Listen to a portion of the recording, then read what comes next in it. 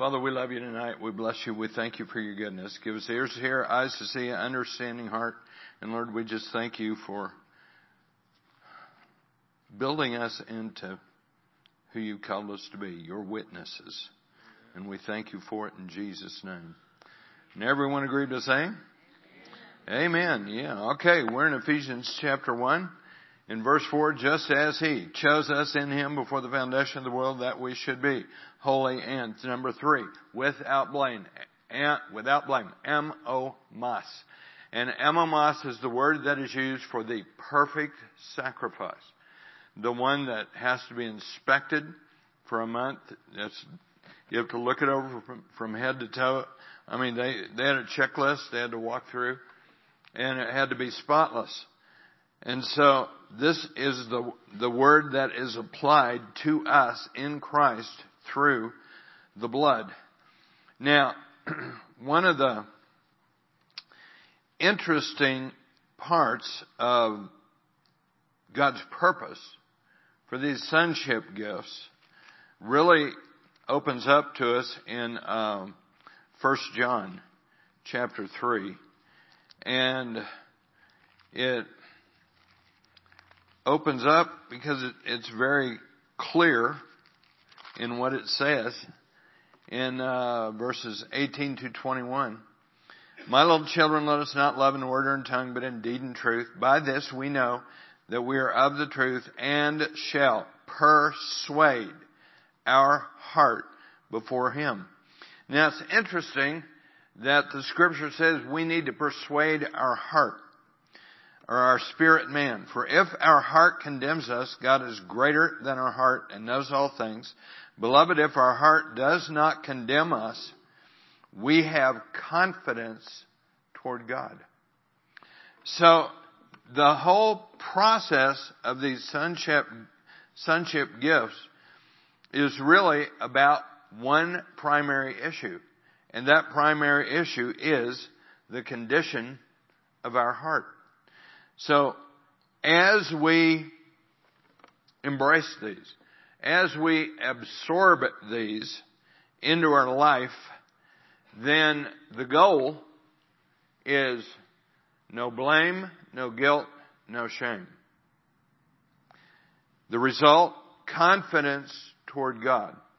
But it really goes beyond that, because it really goes, I think, to a principle that all of us are familiar with, and that is, how do we transform ourselves into the image and likeness of Christ?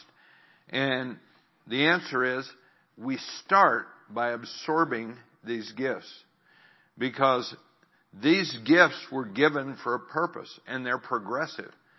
Chosen. He chose us.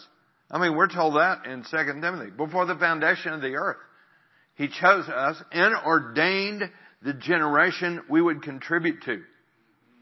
And Acts 17 says that we have a specific contribution in our generation.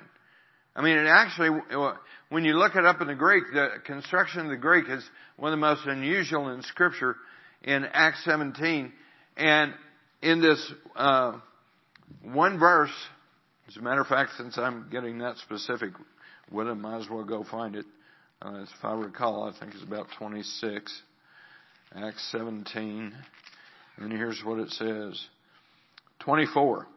God who made the world and everything in it, since He is Lord of heaven and earth, does not dwell in temples made with hands, nor is He worshipped with men's hands as though He needed anything, since He gives to all life, breath, and all things. 26. And He has made from one blood every nation of men to dwell on the face of the earth, and has determined their pre-appointed times, boundaries. Two things were pre-appointed when you were created. The time you were going to live in and the boundary you were going to occupy. Times, boundaries. When you look it up in the Greek, the thing that just absolutely flies off the page is the construction, and the aorist participle is not later in time than the made verb. Translation, God chose, what determined our creation was God's choice of two things. The generation that needed our contribution and the nation that needed our contribution. We were created to make a specific contribution at a specific time in history in order to change, harvest, reap, sow a specific nation or nations. Now I want you to think about that. We were customized for this season.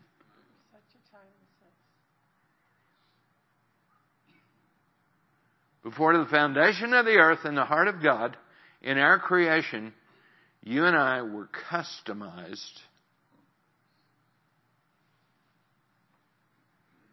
for this season.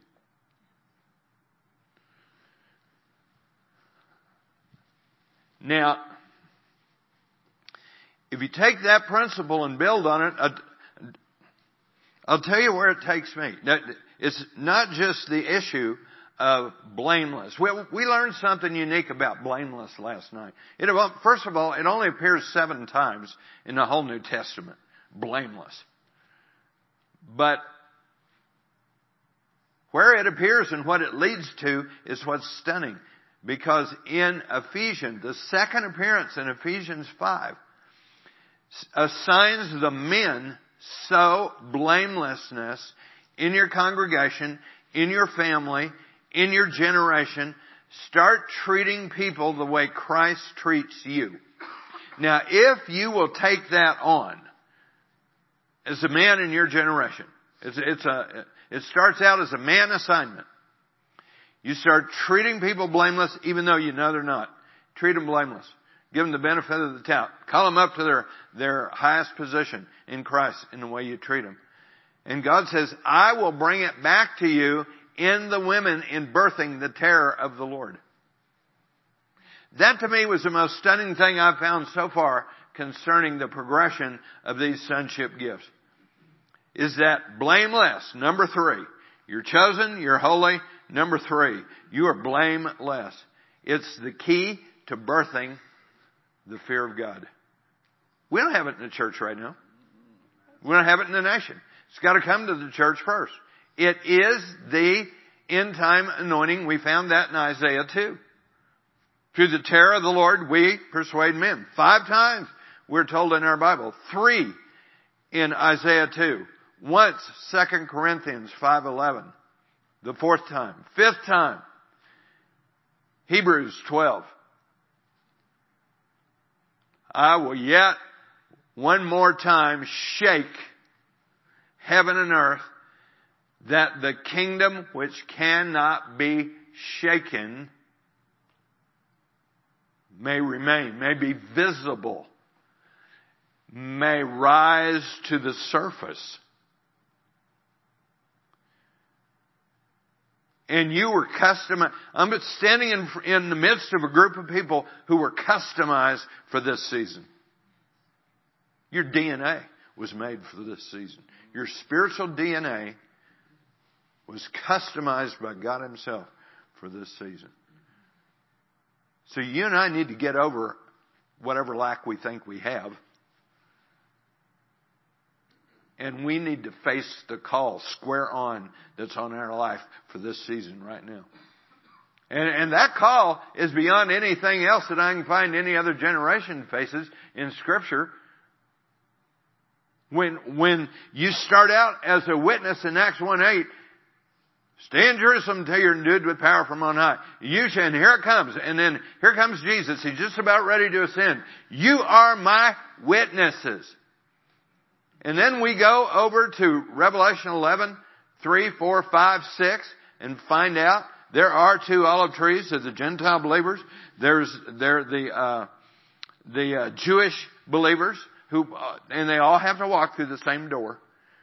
But they're the 2 olive trees. And all of a sudden, you begin to face up with the fact, It's now becoming clear what I was created for. I was created to stand up in the face of the greatest adversity of any generation so far. Because when I read Revelation 11, that's what I see. That last 7 years, 3.5, and it's on. And you can't kill the witnesses until they're ready to lay their life down. These are a people fearless in the face of evil. Do we have anybody here for the first time who hadn't been here the last couple of times? I'm going to recommend a movie for you. AOC Network, Google it. AOC Network, Two Witnesses movie. AOC. AOC Network, Two Witnesses movie. All right, it'll help solidify this. But now, there is an issue here. We were created for something. The question is, for those of us who have been baptized our whole life in rapture, escape, I'm out of here. It sounds great, but it's crock. Just to be blunt. God's got to have witnesses in the midst of this deal that turn people to Him. Tag, you're it. So here we go. How do we get from where we are right now to what we were created for? There's a process. It's a biblical process. And David walked it before us. David is our example. I think one of the best examples in all of Scripture in how you get there is King David. And the reason, let's just go look at it. Because I actually wanted to transition tonight from blamelessness into adoption. And I felt like the Lord was saying, no, I want you to unfold a path, a biblical path that everybody can see in how we grow into this. How we go from where we are right now and just flush all the background stuff. How we start right here, embrace that future. Okay, I'm going to face martyrdom. Then I need to build a shield. Right now, I need to build an impenetrable shield that nobody can get through. How do I do that? How do I build an impenetrable shield? How did King David build one? You tell me, who's the greatest warrior of all time in Scripture? Bar none, hands down. David. And a man after God's own heart. You didn't stand in front of David long. You either died or ran. That's the picture of the church in the last days. You either run in terror and eventually turn, or you die. Not David.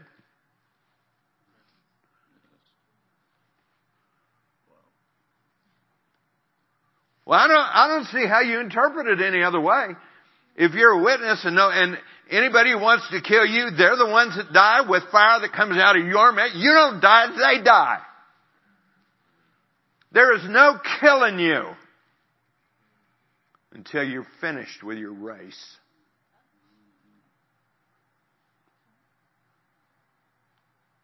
That'll make you change how you think. We need to change how we think. Not only that, it will make us go back to the book and say, God, is there any school that points us how we grow up into this? You better believe there is. And that's what we're going to look at tonight. And it's not rocket science. And a 5-year-old kid can get it. Because men and women have walked it before us. Hallelujah. And we are going to walk it. We are going to walk it and hopefully point our kids and our grandkids. I'm pretty convinced at this stage, my whole contribution is going to be to my kids and my grandkids. And say, look, your dad laid his life down to pioneer something. Now you better get it because I'll save you 30 years and a whole lot of grief. Your choice. But you see these hands? I will not shed one tear if you walk away from God. That's right. You can't. I am not fooling with you, and I am not playing games, and neither is God. You get your lazy butt in gear, and you start pursuing the King. Period. And I won't call you. I won't even look your direction. You want to walk away from God? I got a family. I'll tell you where my brothers and I'll tell you where my kids are. They're in the churches where I go. They're the people who do the will of God. They do the Word. That's my family. And Jesus is the one who defined them as such. Now, if you want to walk out of your inheritance, adios. I'm walking this direction and I will not look back. And I'm not going to shed a tear if you decide to go your own direction. I know that's tough. That's tough love. You can get that way. And it isn't sometimes quicker than others. All right, what is this? How do we get from where we are to that place? Hallelujah. Thank God for a Bible that points us in that direction if we connect the dots. So since we're starting with King David, we're going to go to 2 Samuel. Why not? Hallelujah. 2 Samuel chapter 5. Praise the Lord. Good old King David. Now, man, he walked this. He walked this out.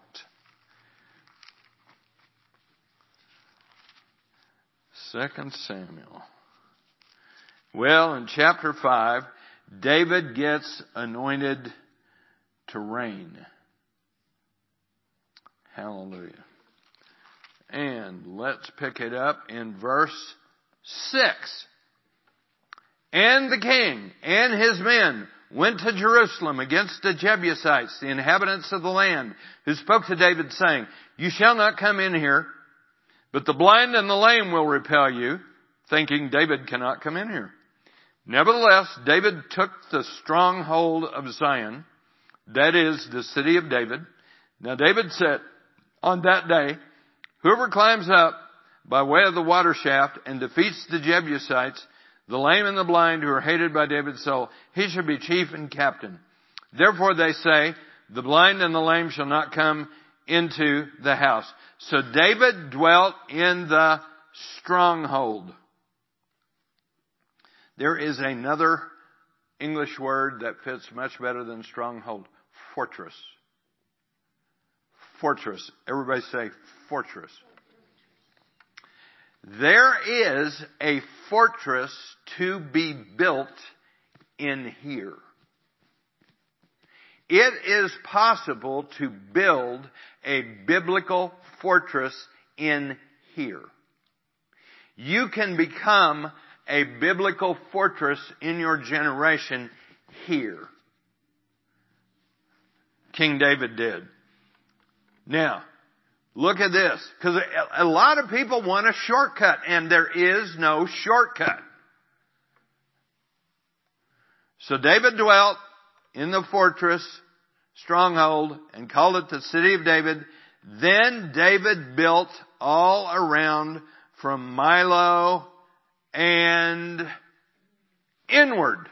He started with the outer wall, and then he built inward.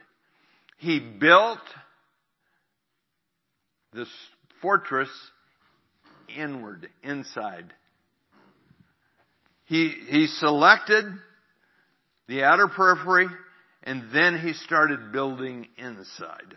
That's the reason why God pointed this to me. He said, look at it, it's a pattern.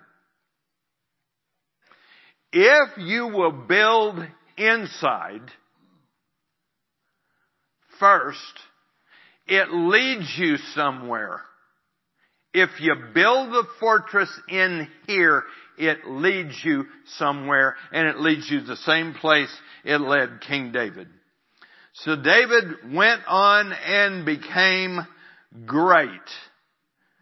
And the Lord God of hosts was with him. There it is. There's the picture. If you build inside, you're constructing a spiritual fortress in here, and God will be with you, and you cannot help but do and accomplish great things, great feats. You know, it seemed, I read somewhere in Daniel, those who know their God will be strong and do exploits, great things. Well, right here's how it starts. Starts right here. 2 Samuel chapter 5. King David, he built inside and he went on to do great things. And don't tell me that that is not a picture. Do you know how often a guy in a traveling ministry gets invited to do a Easter service in a church? Never. Because for a pastor, that's time with his family. We're going to Christy Wimber's church at this time, 3 years ago. She is on a trip in England, and all of a sudden things take off, and they're demanding that she stay another week. She calls me and says, will you take the Easter service? And I thought, God, I haven't done an Easter service since I was in Pasadena pastoring. That's been 35 years. Golly. Okay, I'll take it. God, what do you want to say? I mean, I don't have any notes to go back to. I haven't done one of those in so long. I can't even remember the last one I did. So man, God, what do you want to say? This just happened 3 years ago. And I thought, Lord, what are you doing? This never happens. And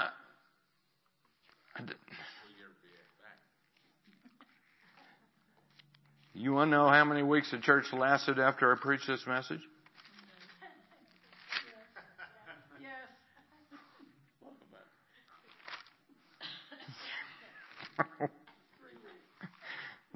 Oh, God Almighty. Oh, what do you do when those are your experiences? Golly, I mean, it's no wonder you don't have very many of them. Nobody can survive it. And that's the whole truth. So I'm praying, God, what do you want to say to people? He took me to Luke 24 and the road to Emmaus. And he said, now look at verse 19. And he said to them, what things? And they said to him, the things concerning Jesus of Nazareth, who was a prophet, mighty in deed and word before God and all the people. Now, that is exactly what was said of Moses. He was mighty in word and deed. And do you know who had to write in Scripture that he was the most humble man? He did. He had to write that. You're the meekest man on earth. I am what I am. He had to pencil that. God gave it to him. He said, say this about yourself.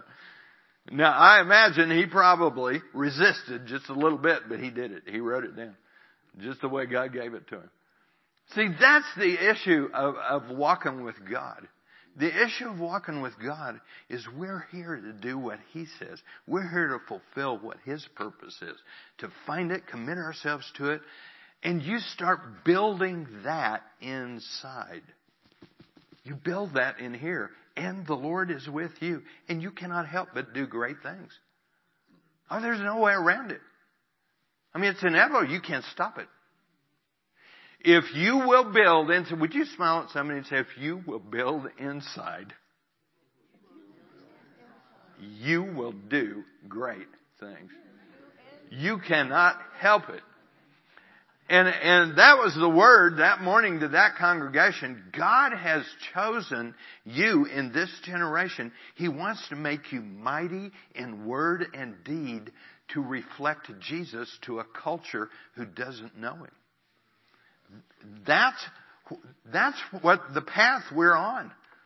You're headed. God's determined. He's going to demonstrate who He is, and He's going to do it through the church. So mighty in word and deed, that is in your future if you'll embrace it. But is there a price? Oh yeah, you got to build inside. You have to build inside. You build obedience. You build a relationship with the Holy Spirit. You build time in the Word. You build discipline. I mean, you can't do what everybody else does if you build inside. Because you have to walk a relationship of obedience with the Holy Spirit. Well, since we're in 2 Samuel, then go over to 22.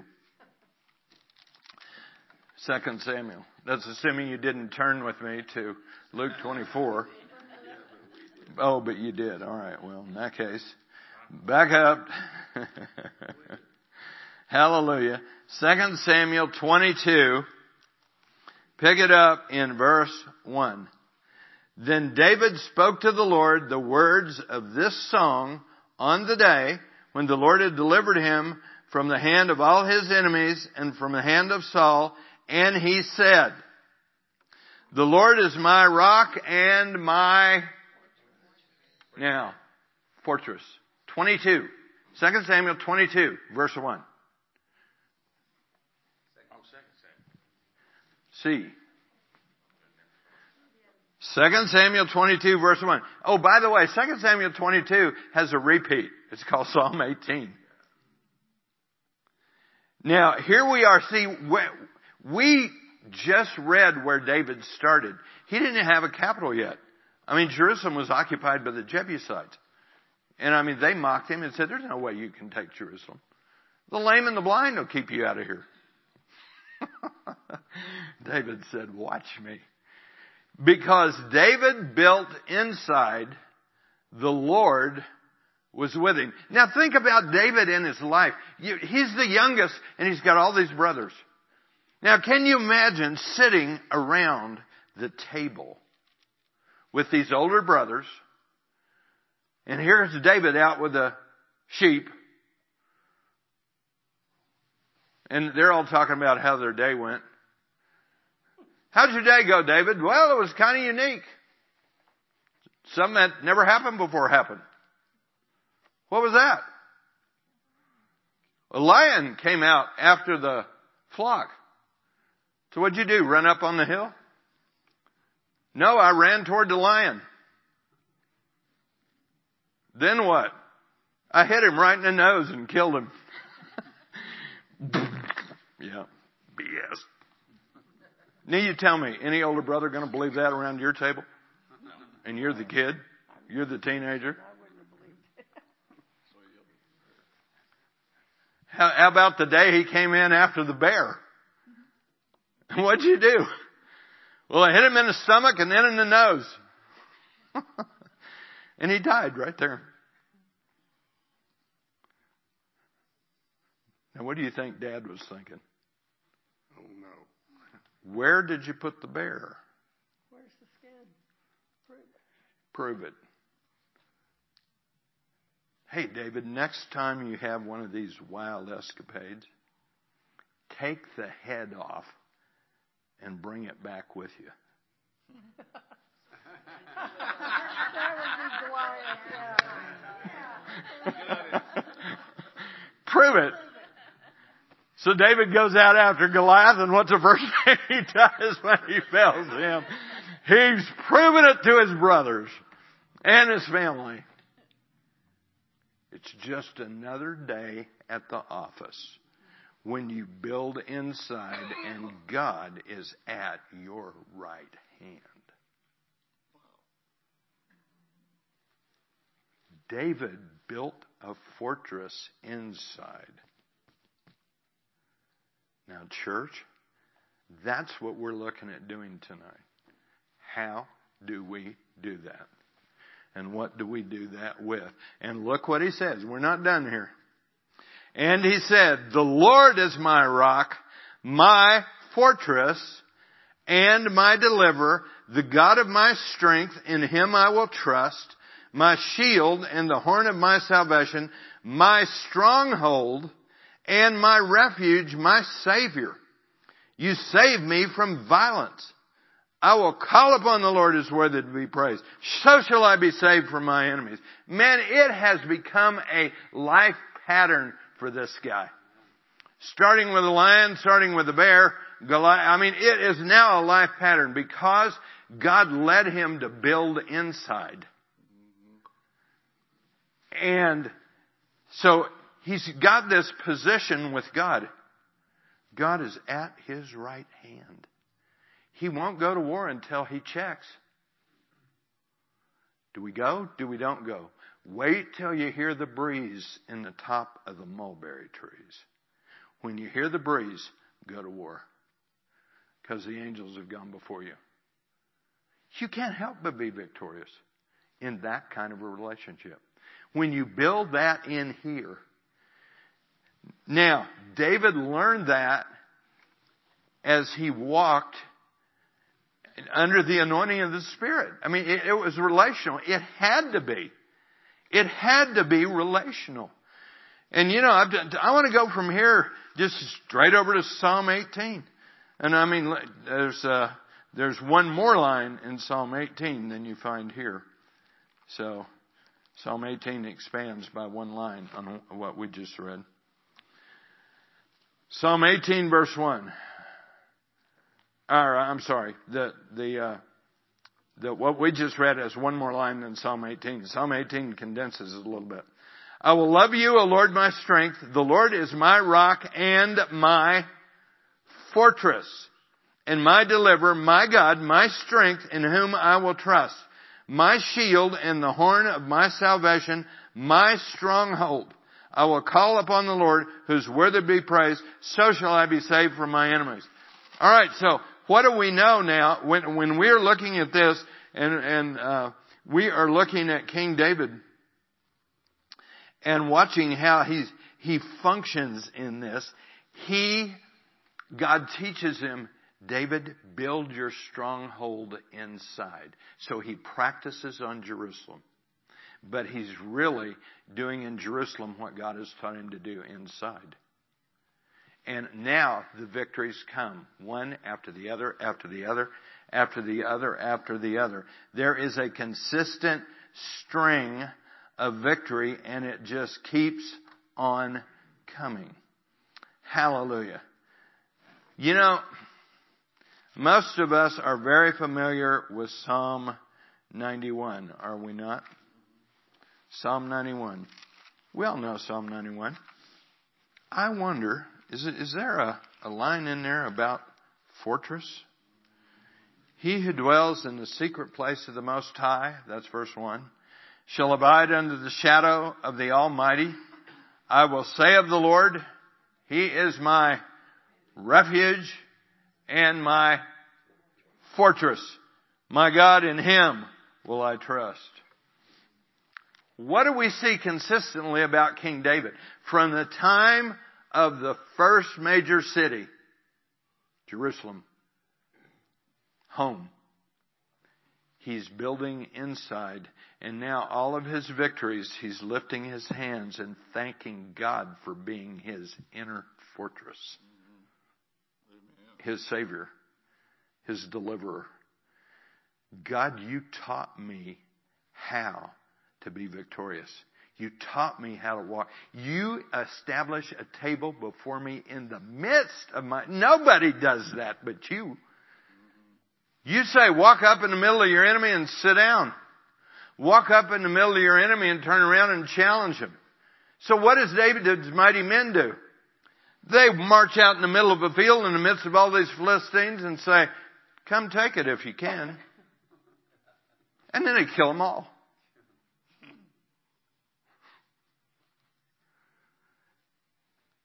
It was contagious.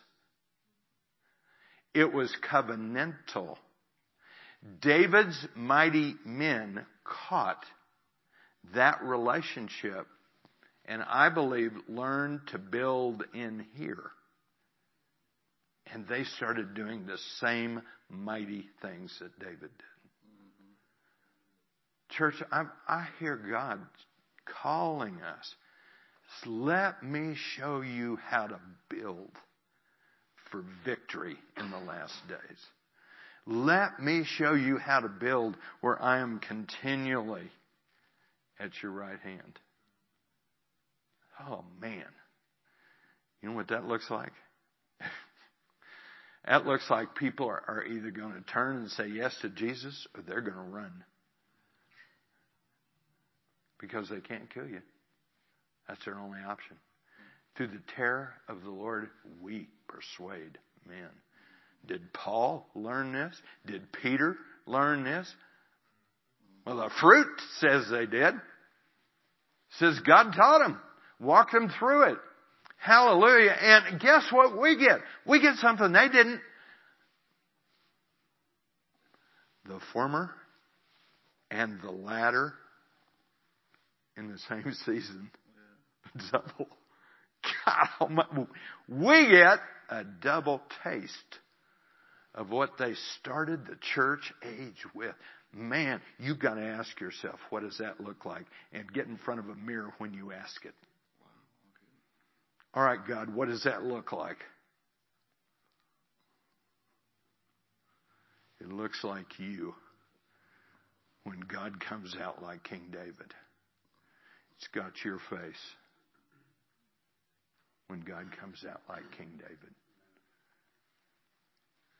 Now, can we find this in Scripture? Can we find this inner fortress? Can we find this place? You tell me. Just now, peruse your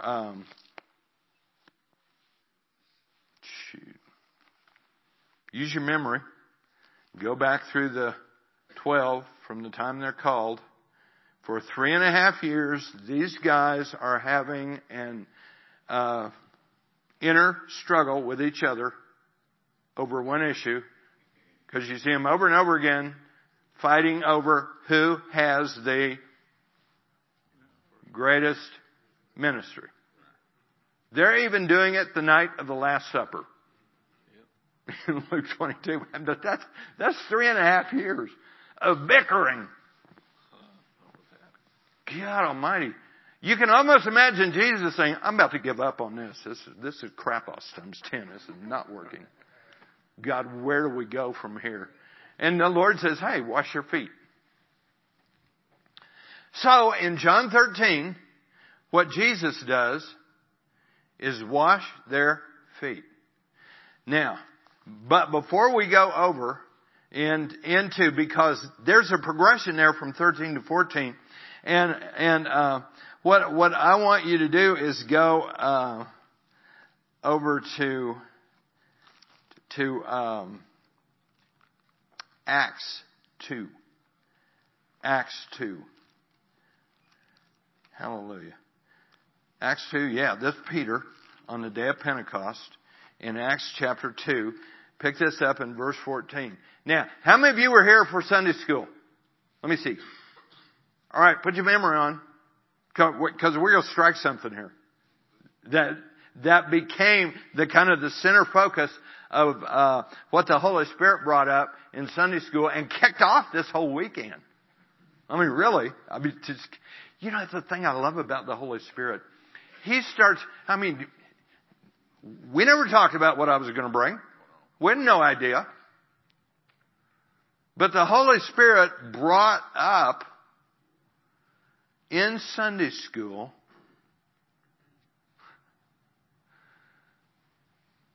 when God shakes the earth, what does that look like? Will we be shaken? Will we? And that was the question we were wrestling with. Right? Oh, yeah. Smile at somebody and say, build inside. Build a fortress inside. King David did. He had that fortress in here that carried him all the way through. All right, look at Acts chapter 2. Pick it up in, let's see, verse 14. Peter, standing up with the 11, raised his voice and said to them, Men of Judea and all who dwell in Jerusalem, let this be known to you, and heed my words. For these are not drunk as you suppose, since it's only the third hour of the day. But this is what was spoken by the prophet Joel. And it shall come to pass. Now, why is this important? Well, this is the witnesses. This is Revelation 11. This is what we're called to do. We have come to this season right here. And it shall come to pass in the last days, says God, I will pour out my spirit on all flesh. Your sons, your daughters shall prophesy. Your young men shall see visions. Your old men shall dream dreams. On my men servants and on my maid servants I will pour out my spirit in those days, and they shall prophesy. I will show wonders in heaven above, signs in the earth beneath, blood, fire, vapor of smoke. The sun shall be turned into darkness and the moon into blood. Anybody do that to the sun? Make it dark for 3 days?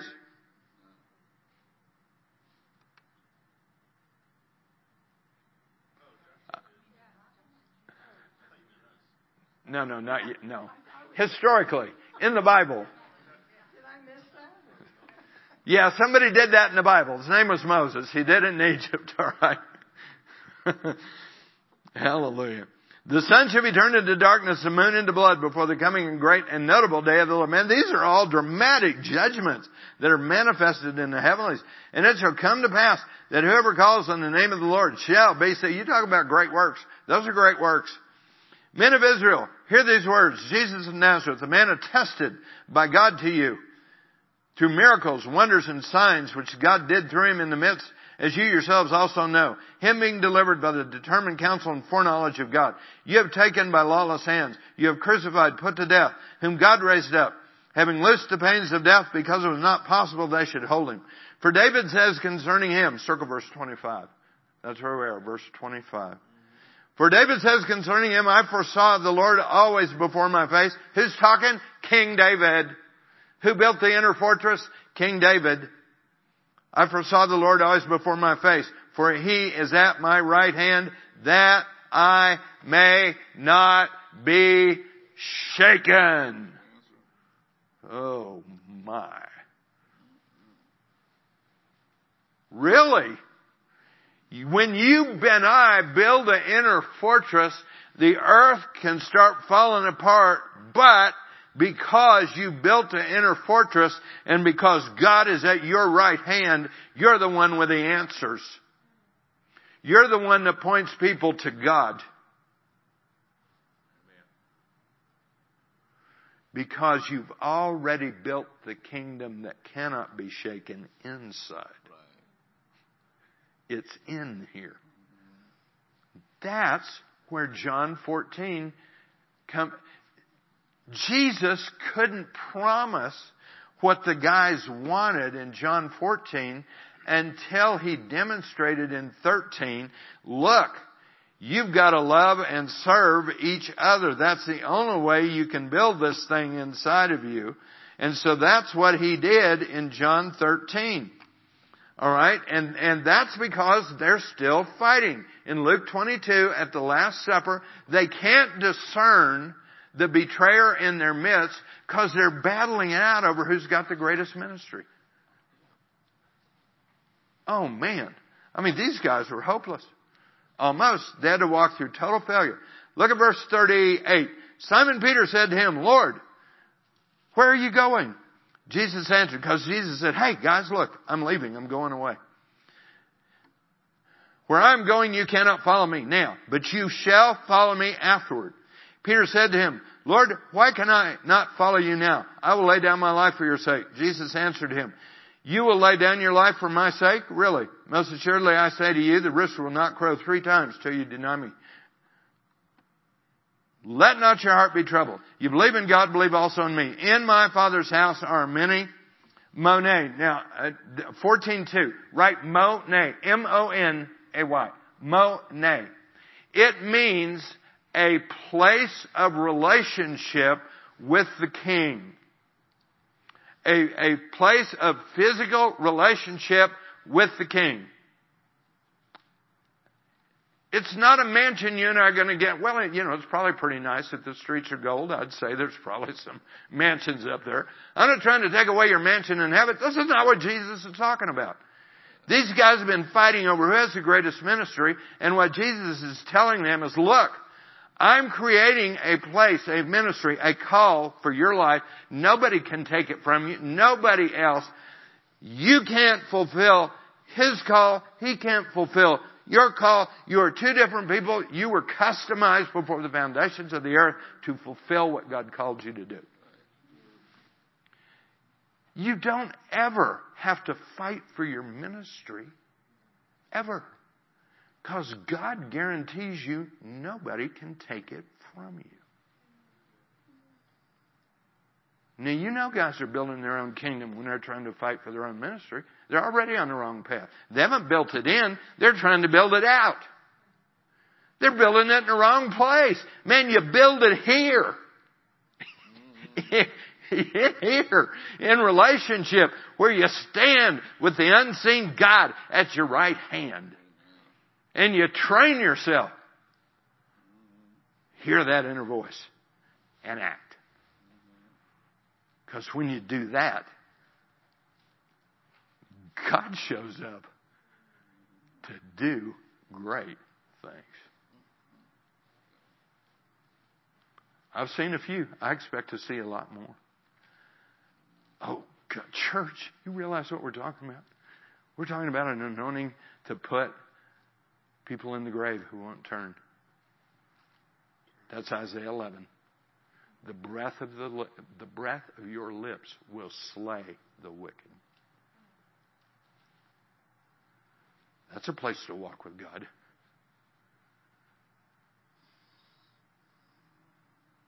Now, if that were operational, I'd volunteer to go to D.C. Hello. Holy cow. I wish you guys would quit fooling around so we could finish this. All right, now look at this. I go to prepare, 14:2, a place for you. And if I go prepare a place, a physical place for you, I will come again and receive you to myself, that where I am, there you may be also. The Lord is at my right hand, David said. Jesus said, look, I'm going to build a place for you, and I'm coming back, and where I go, you know, and the way you know, and I am the way. If you've seen the Father, you've seen me. Okay, jump over to 16. And I will pray the Father, and He will give you another helper. He will abide with you forever, even the Spirit of truth, whom the world cannot receive, because it neither sees Him nor knows Him. But you know Him, for He dwells with you and will be in you. I will not leave you orphans. I will come to you. A little while longer, and the world will see me no more. But you will see me, because I live. You will live also. 20. At that day, you will know that I'm in the Father, and you in me, and I in you. He who has my commandments and keeps them, it is he who loves me. And he who loves me will be loved by my Father. I will love him and manifest myself to him. Judas, not Iscariot, said to him, Lord, how is it you'll manifest yourself to us and not to the world? Jesus answered and said to him, if anyone loves me, he will keep my word, and my Father will love him, and we will come to him and make our home, Monet, with him. Monet, same Monet that you see over in verse 2. Monet. I'm going to the Father. I'm preparing a place for you. Nobody else can have that place. It's got your gifting. It's got your calling. It's got your anointing. Nobody can take it from you. I'm creating that place. Now I'm coming. The Father and I are coming back, and we are going to stand at your right hand. King David, you're resurrected in you. Mighty in word and deed. It's a physical place? Yeah, it's a fortress. It's a fortress. It's Jerusalem. It's a temple. It's a fortress. My God is a fortress. A mighty fortress is our God. Oh, man. How does this thing work? Well, all right, let's go look at it. Proverbs 4. Proverbs, chapter 4. Proverbs 4. Here it is. Proverbs chapter 4. Now, what did we find out last night about the word over in 1 Peter chapter 1, verses 22 and 23? Last night, 1 Peter 1, 22 and 23. The word is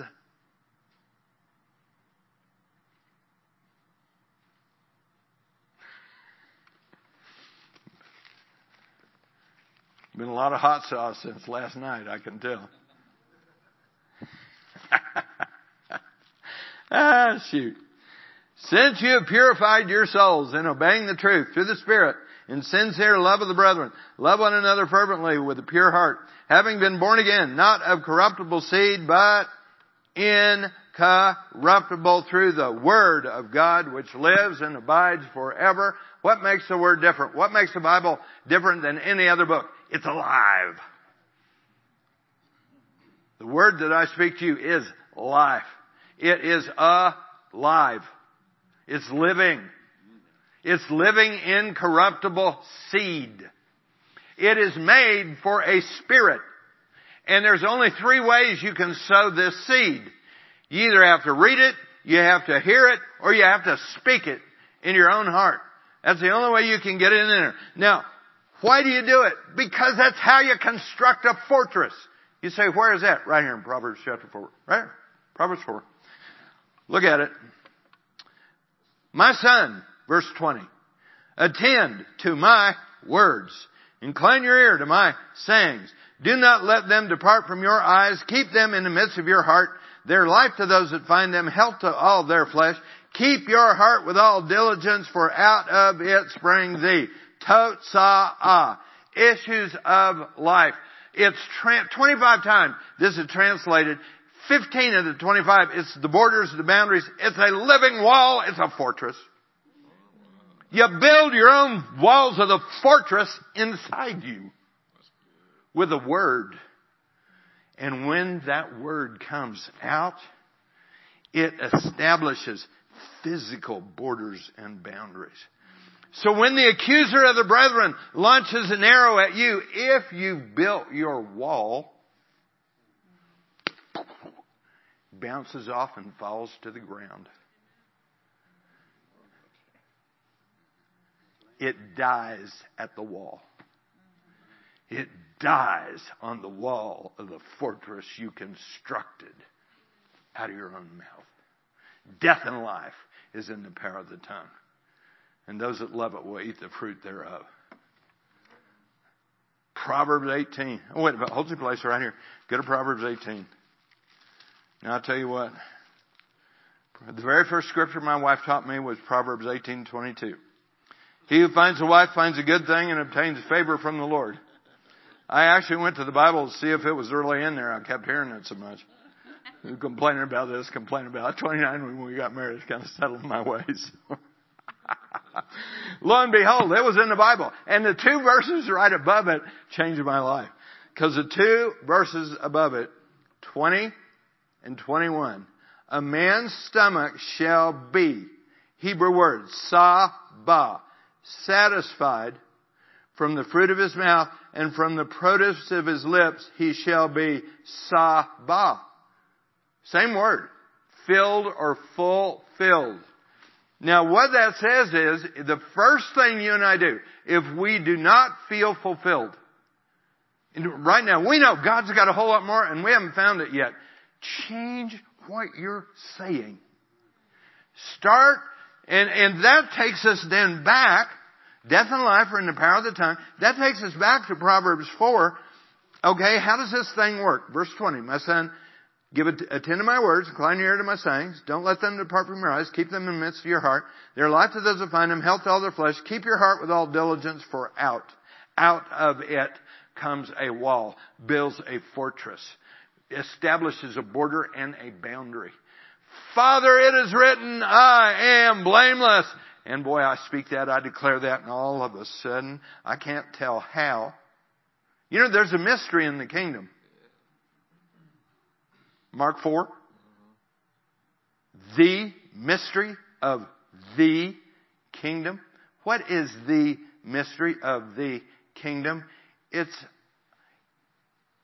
all about one principle: how you deal with blame, shame, and guilt. The mystery of the kingdom, when you see it, removes your blame, shame, and guilt. If you don't see it, you'll live the rest of your life in...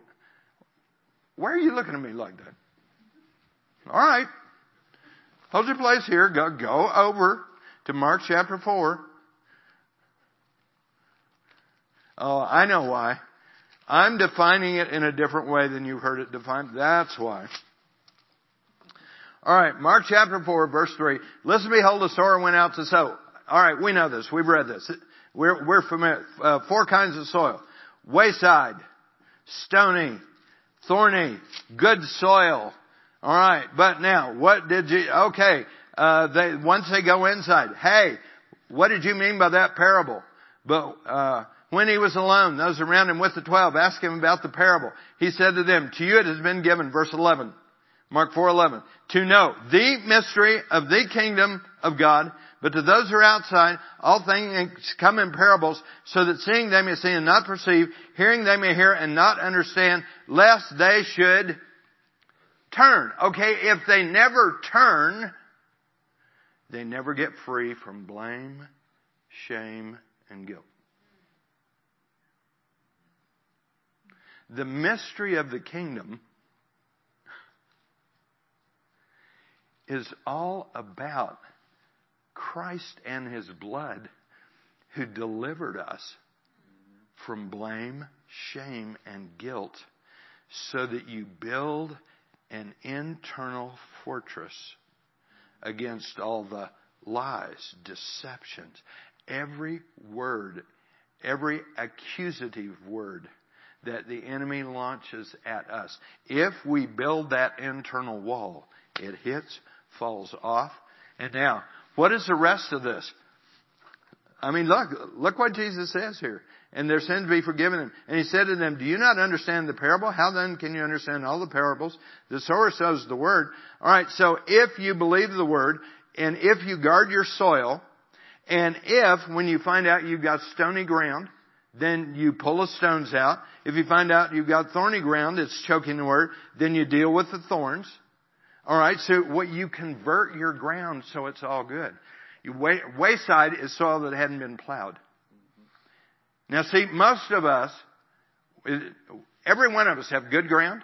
There's some that's stony, some that's thorny. I mean, it's all in there. We just usually, until we deal with the stones and thorns, and it gets converted to good ground, it's still, it has a goal, and the goal is to choke off that word, to choke it from ever coming to fruition, from ever becoming an internal fortress on the inside of you, so you can do the great things that God has ordained for you in the last days. And man, I'm telling you, it's beyond what any generation has seen, even Moses. It doubles what Moses saw. How you get there? You build that internal fortress. It is written, I'm chosen. It is written, I'm holy. It is written, I'm blameless. Brick by brick by brick by brick by brick. Internal fortress. And when that accusation comes,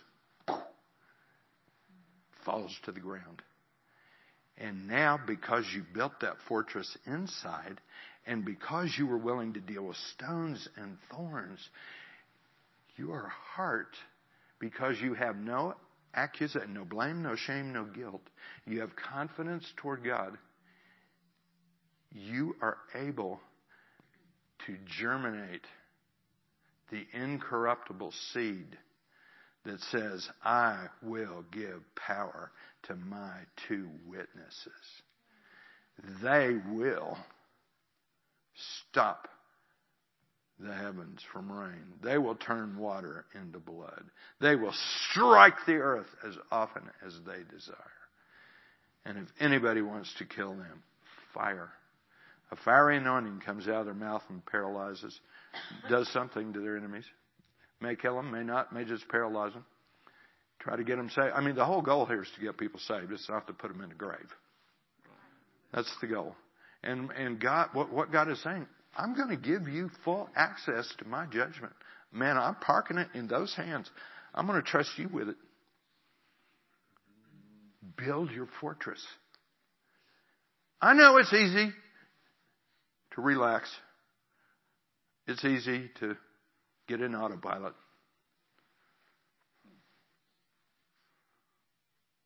It's hard to be consistent with this. But it's the only way to make sure the Lord, He's already prepared that place for us. And we were talking about that today. And you want to? I mean, it's a perfect time to do a little team ministry and tell them what you're experiencing on that subject. I'm looking for the mic. Here it is. I mean, you're the one that flipped that switch on the inside of me today. Well, we were talking, and I found this place before we went on vacation, and I have been going in and out of that thing. It was first spoke about by Moses, and I've preached about it a little bit, but when Moses, after they failed, they complete disaster, Moses upped the bet, doubled down on it, and said, "So show me your glory." And God said, He said that He would show him His glory, but the first thing He told him was, "There is a place by me. You can come and be by me, and then I will show you my glory, and I will cover you with my hand." And I found that place.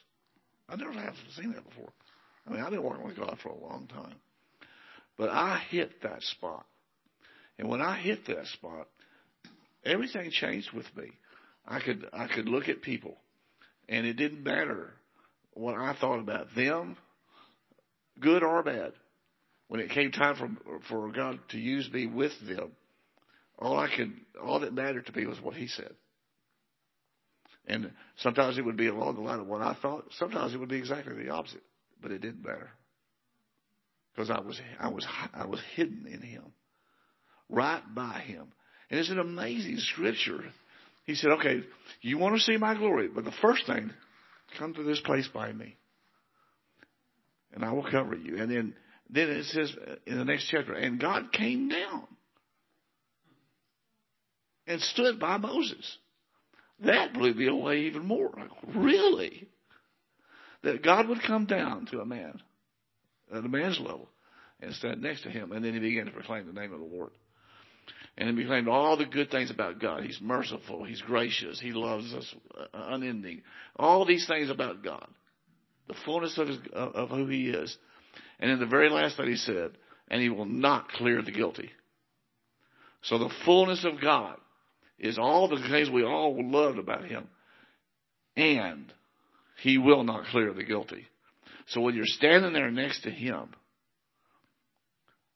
you have to be able to go wherever He wants you to go. And it may be, you may agree with it. You know, every democrat needs to die. Or not. You may want everyone to be saved. And He said, not that one. Or you may be the other way around, you know, and He wants to save them and you want them to go away. I mean, how do you feel about Nancy Pelosi? And He would say, no, not today. Or yes.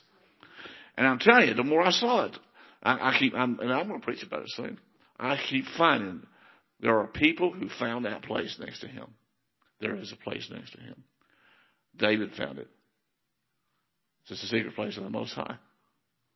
There is a secret place of the Most High. It's Psalms 91. And he's been talking about it like this. There's more in the scriptures. They found that place.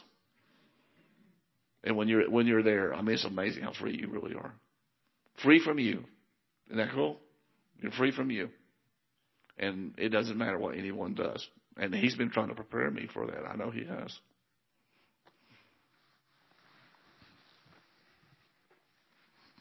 We're going to agree. And we're going to extend our hands over you and ask. Ask for that right now. Mm-hmm. Go ahead, Larry. Well, Father, we do agree. Yes, Lord. And I know, Lord, how you work with people. And Yes, with a group Father. of people, you have leaders. And you bring the word to them so that they can share it with the others. Yes, Lord. You don't do this for one, you do it for all of us so Yes, that we can Lord. walk together with you. Yes. And so in the name of Jesus, Lord, I know you're calling us to this place. Yes, Lord. And I like what he has said about this place. I will not be shaken. You know, God, I've been wondering about that. Now I know Yes, Lord. there's no shaking there. Yes. Everything else shakes. But in us, you're there. You have Yes. found our place. We have found Yes. our place in you. Yes, Lord. Wow. Yes. You would come down to a man Yes. Yes, Lord. and proclaim all of God. Thank you, Father. All of God. Yes, Lord. Do it for these people. Yes. Do it for all of us. Yes. To whom the Lord shall call for this calling. Yes, This powerful work of God. Lord. Yes. To witness to the entire world all that God is. Yes. And he has raised us up to be with him and see him like he is, because we will be like him. Do it with your outstretched arm. Do it Yes. with your mighty hand. Yes, Lord. And cover us all. Yes, Lord. Wow. So good. Hallelujah. It's so good. Hallelujah. Let us taste it, God, in Jesus' name. Yes, Lord. Let them taste it. They'll never be the same. In Jesus' name. Lord, we thank you for it, and we agree that this is upon your people right now, and that they will enter the door that you have opened before them. Thank you for it, Lord. In Jesus' name, that every child, every grandchild may benefit from what these parents and grandparents are willing to do and walk with you. That it will go through their seed and their seed's seed to the third and fourth generation of blessing. Thank you, Father, in Jesus' name. Amen. Amen. Amen. We had a great time today. Hallelujah. Tomorrow night at 7.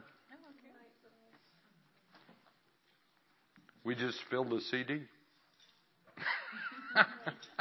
80 minutes or... Did we really? We